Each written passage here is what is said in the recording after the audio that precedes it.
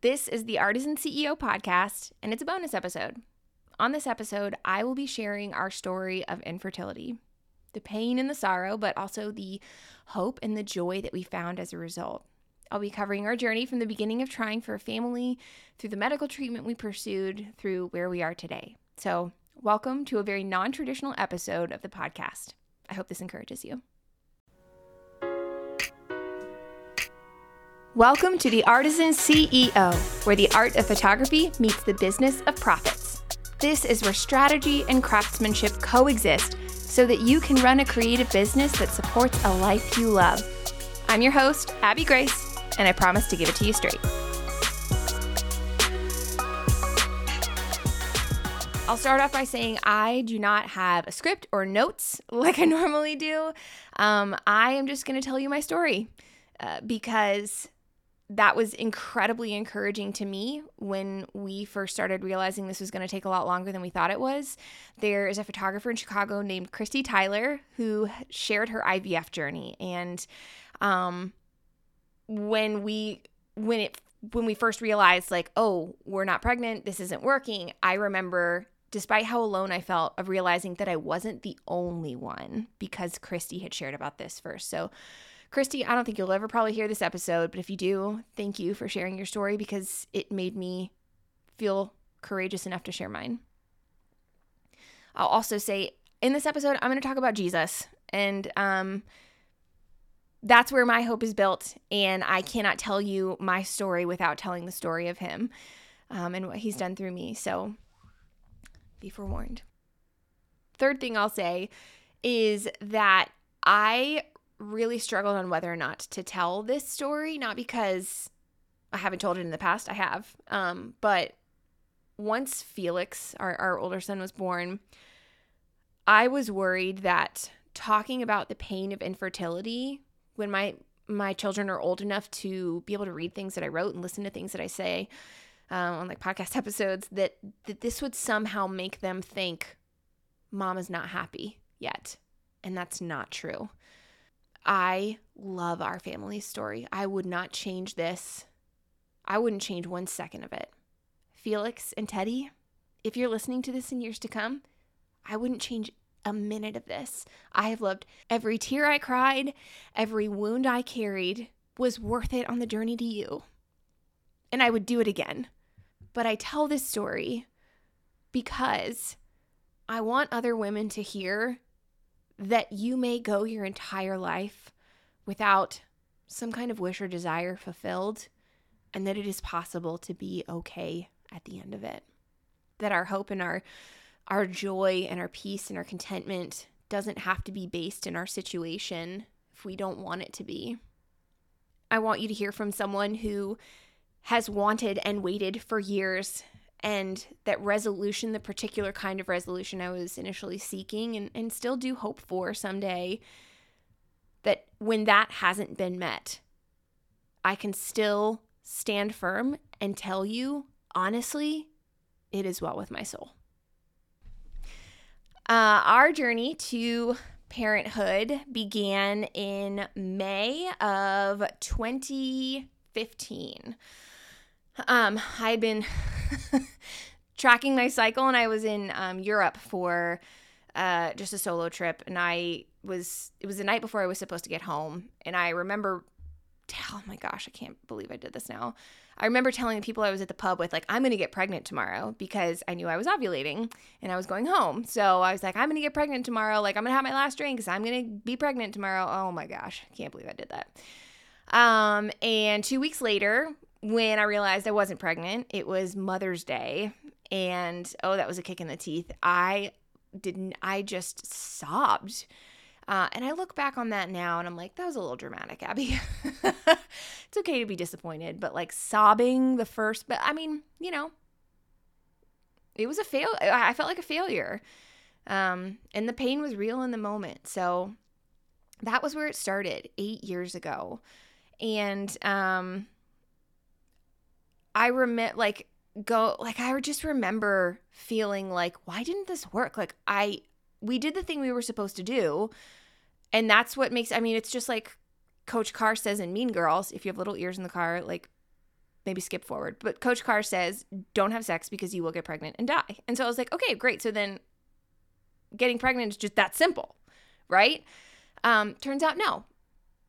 And so over the next year, we kept trying, and friends of ours started announcing pregnancies, and with each passing month and each passing pregnancy announcement, I just remember feeling more and more frustrated. What is happening? This is supposed to work. That we're doing what we're supposed to do. Why isn't this working? And so around the 14-month mark, that was when I was like, this is not normal. Technically the definition for insurance company purposes is that you've been trying for a year and it hasn't worked. So around 14 months, I remember going to my OB and saying, hey, can we just is there anything you can, where do we go from here? So they put me on a couple rounds of Clomid, which is a follicle stimulant. Supposed to increase your chance of pregnancy. Also, fun fact, increases your chance of multiples.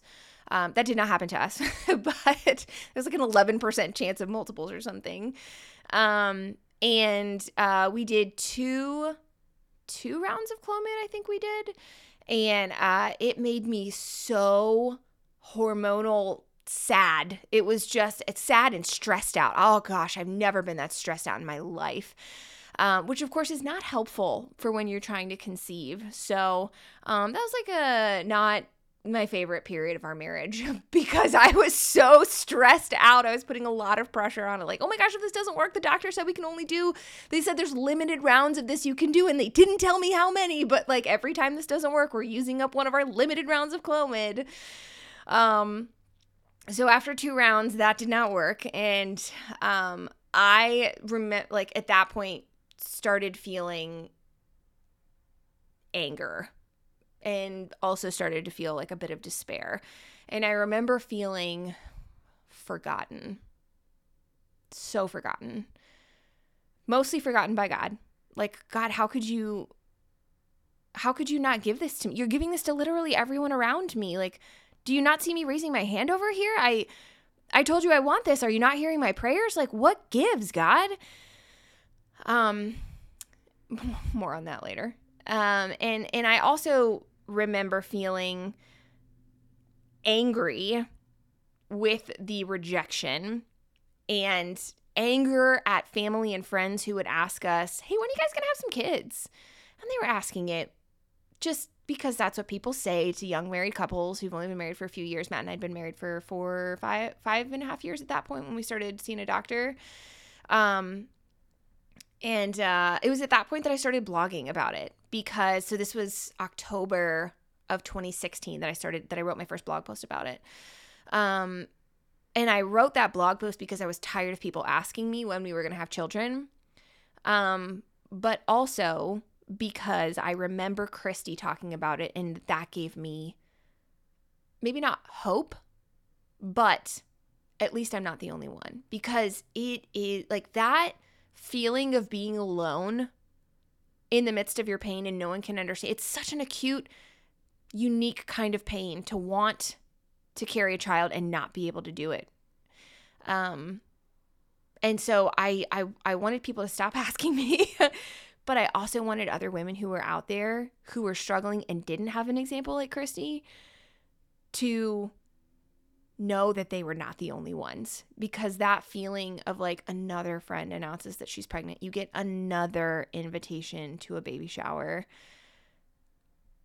It's so hard to explain. But it's very isolating, and you feel like you can't be anything but thrilled for your friends, but then you are sad for you. And you might be angry that it hasn't happened for you yet. And I just remember wanting to share that, or wanting other women who are going through that to know that they had that in common with me.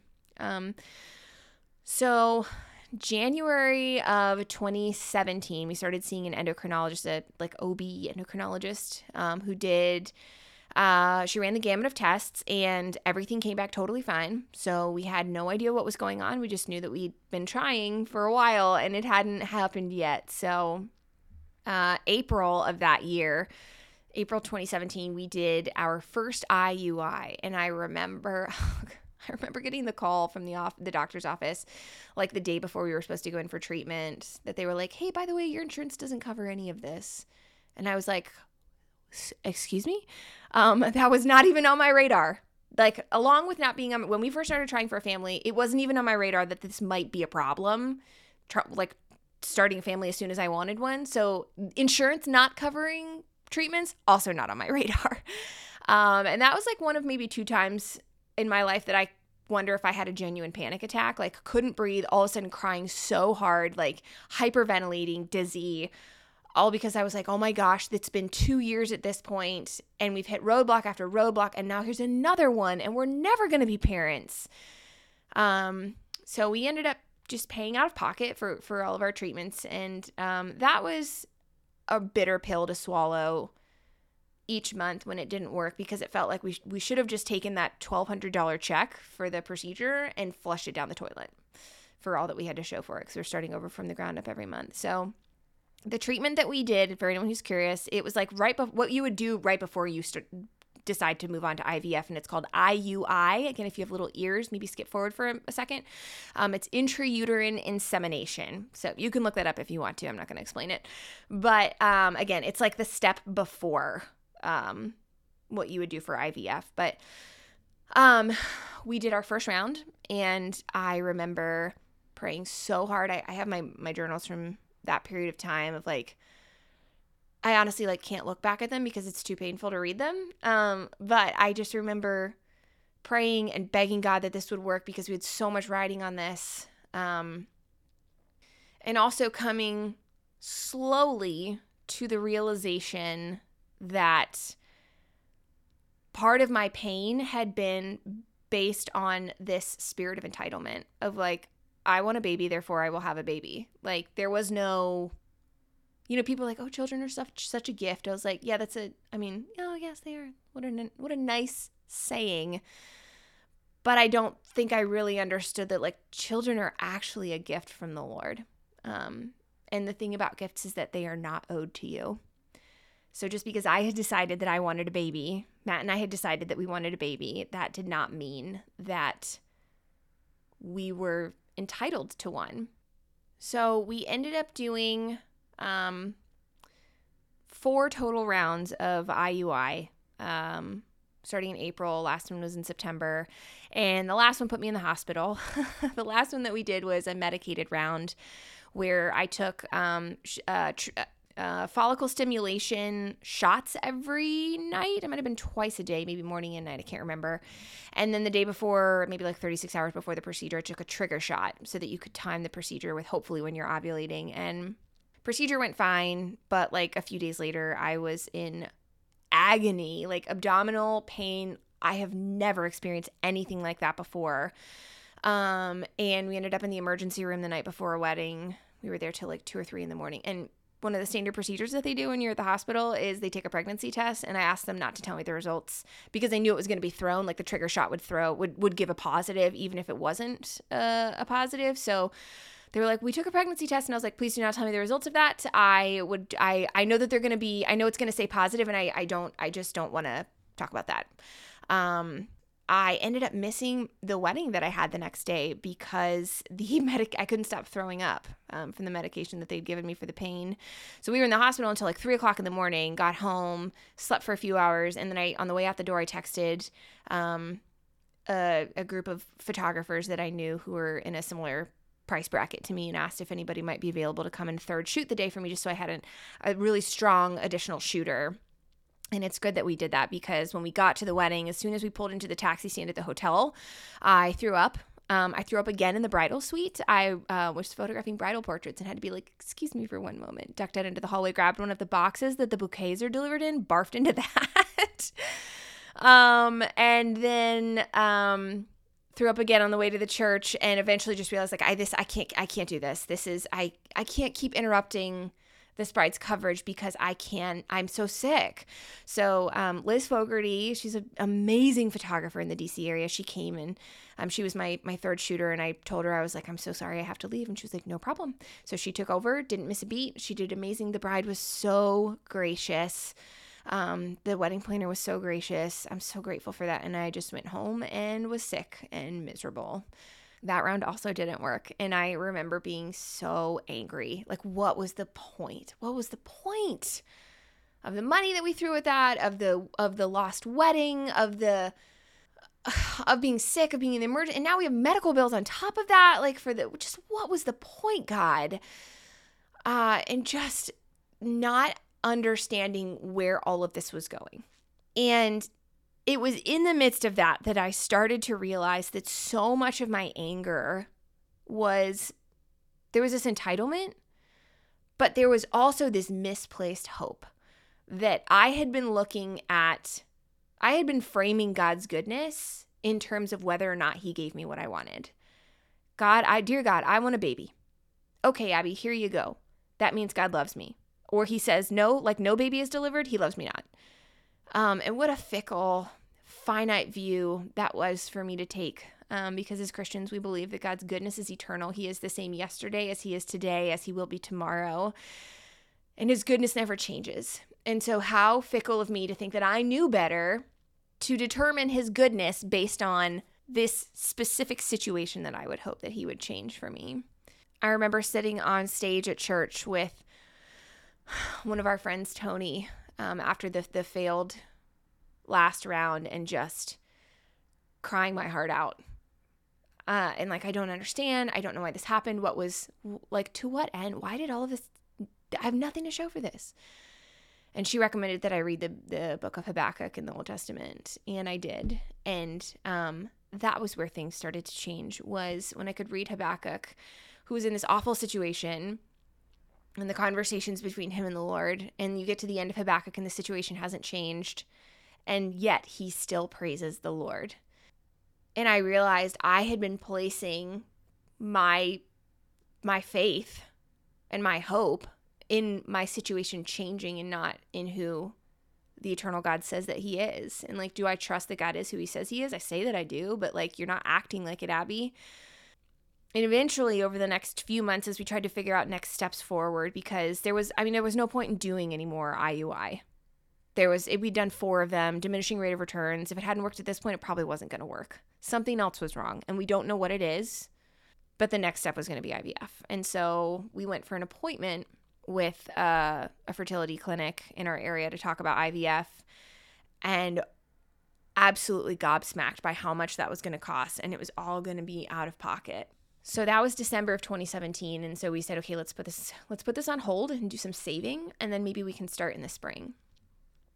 And over those next few months, the Lord was so kind, because that entitlement and that misplaced hope began to fall away as I could see, one, that I could trust the Lord to be who he says who he is, and that his goodness is not based in my circumstance, that he is good all the time, and that we don't need to know every step of the way or what the end of the story is for me to still be able to say, it is well with my soul. He is still good.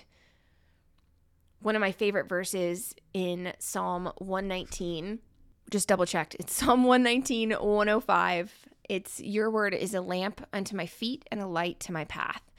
And I remember singing that song as a kid, in, church growing up, and thinking like, okay, cool. Like, your word's a lamp unto my feet and a light into my path. Great. So that just means like, if I'm scared in the dark, the Lord's going to help me not be scared. And as we walked this path of infertility and didn't know each step of the way, really just knew, okay, I kept asking for the Lord to show me, like, what's the end of the story? Like, why haven't you revealed the end of the story? Why haven't I gotten what I wanted yet?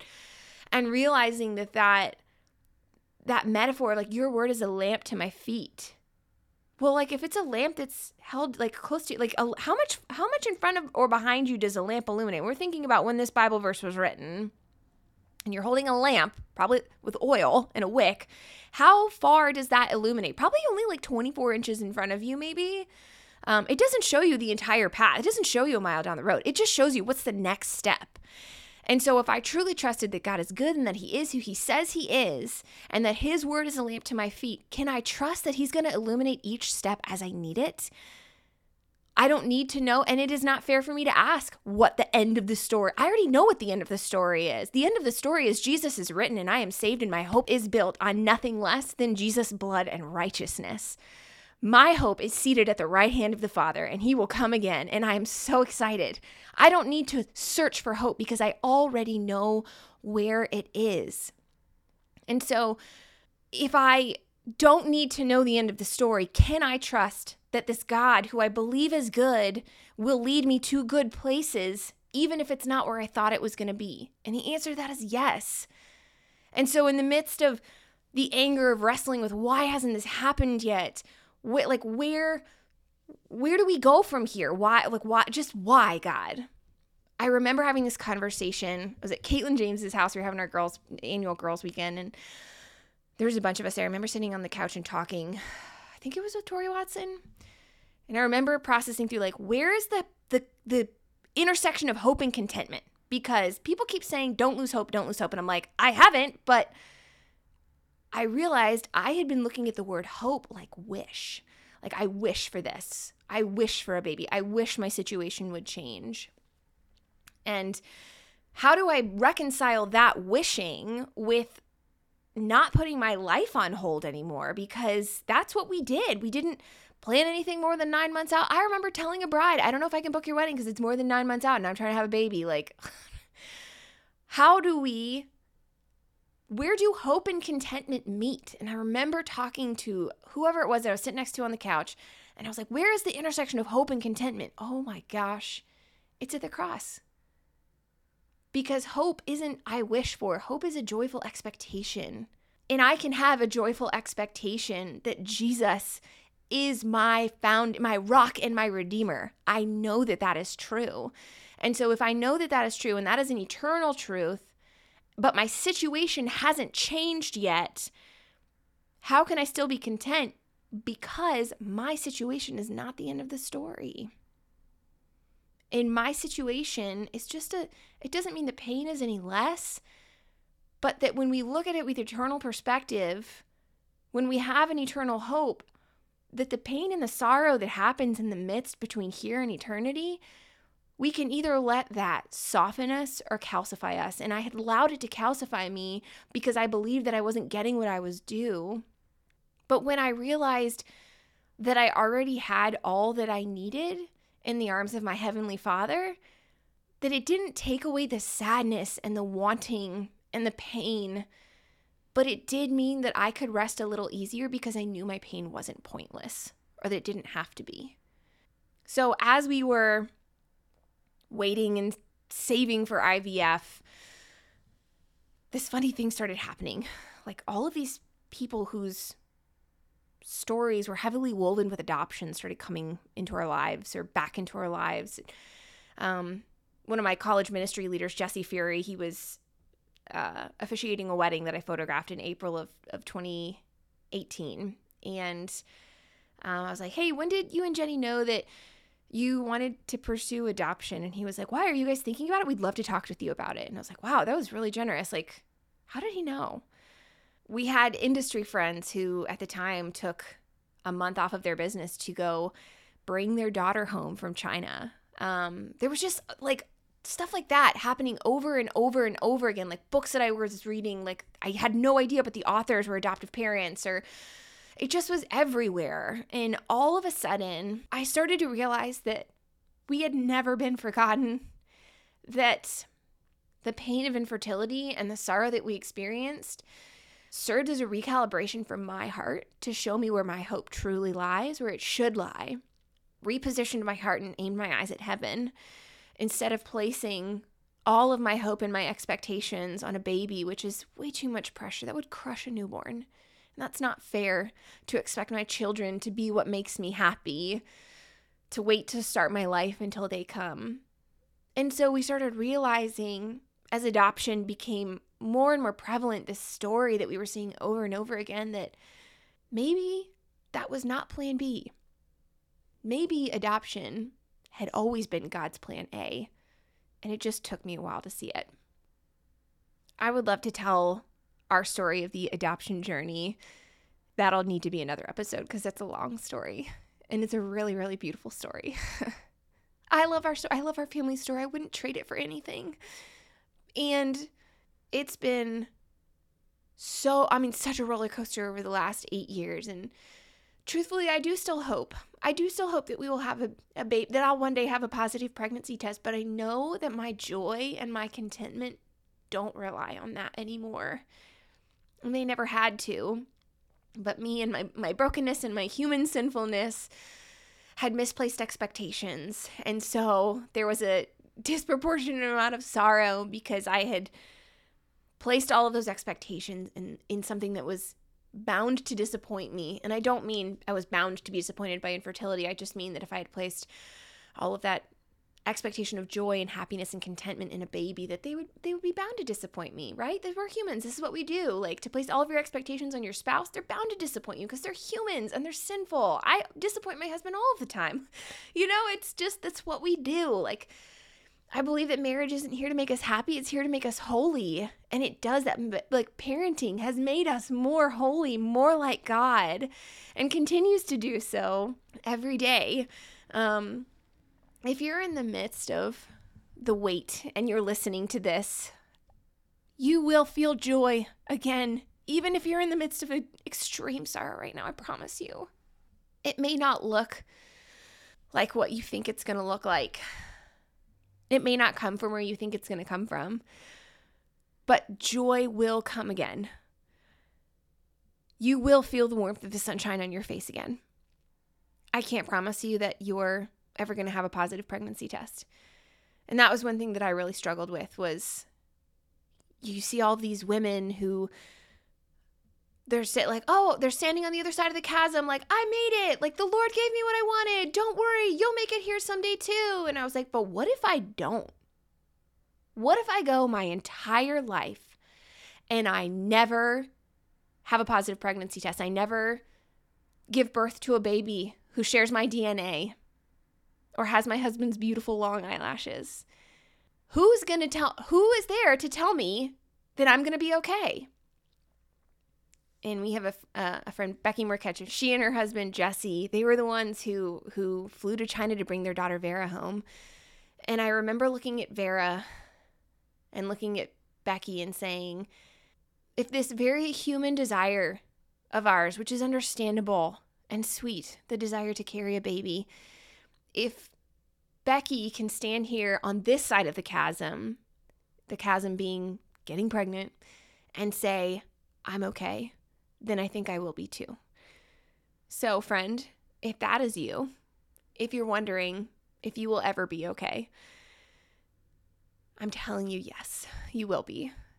It's been 8 years, and my heart still aches, wants to be able to carry a baby, but I love this life that we have. I wouldn't trade this for anything. And if the pain of infertility and the sorrow of wanting and waiting is what it took to realign my eyes to heaven, and what it took for Felix and Teddy to join our family, I would do it over again.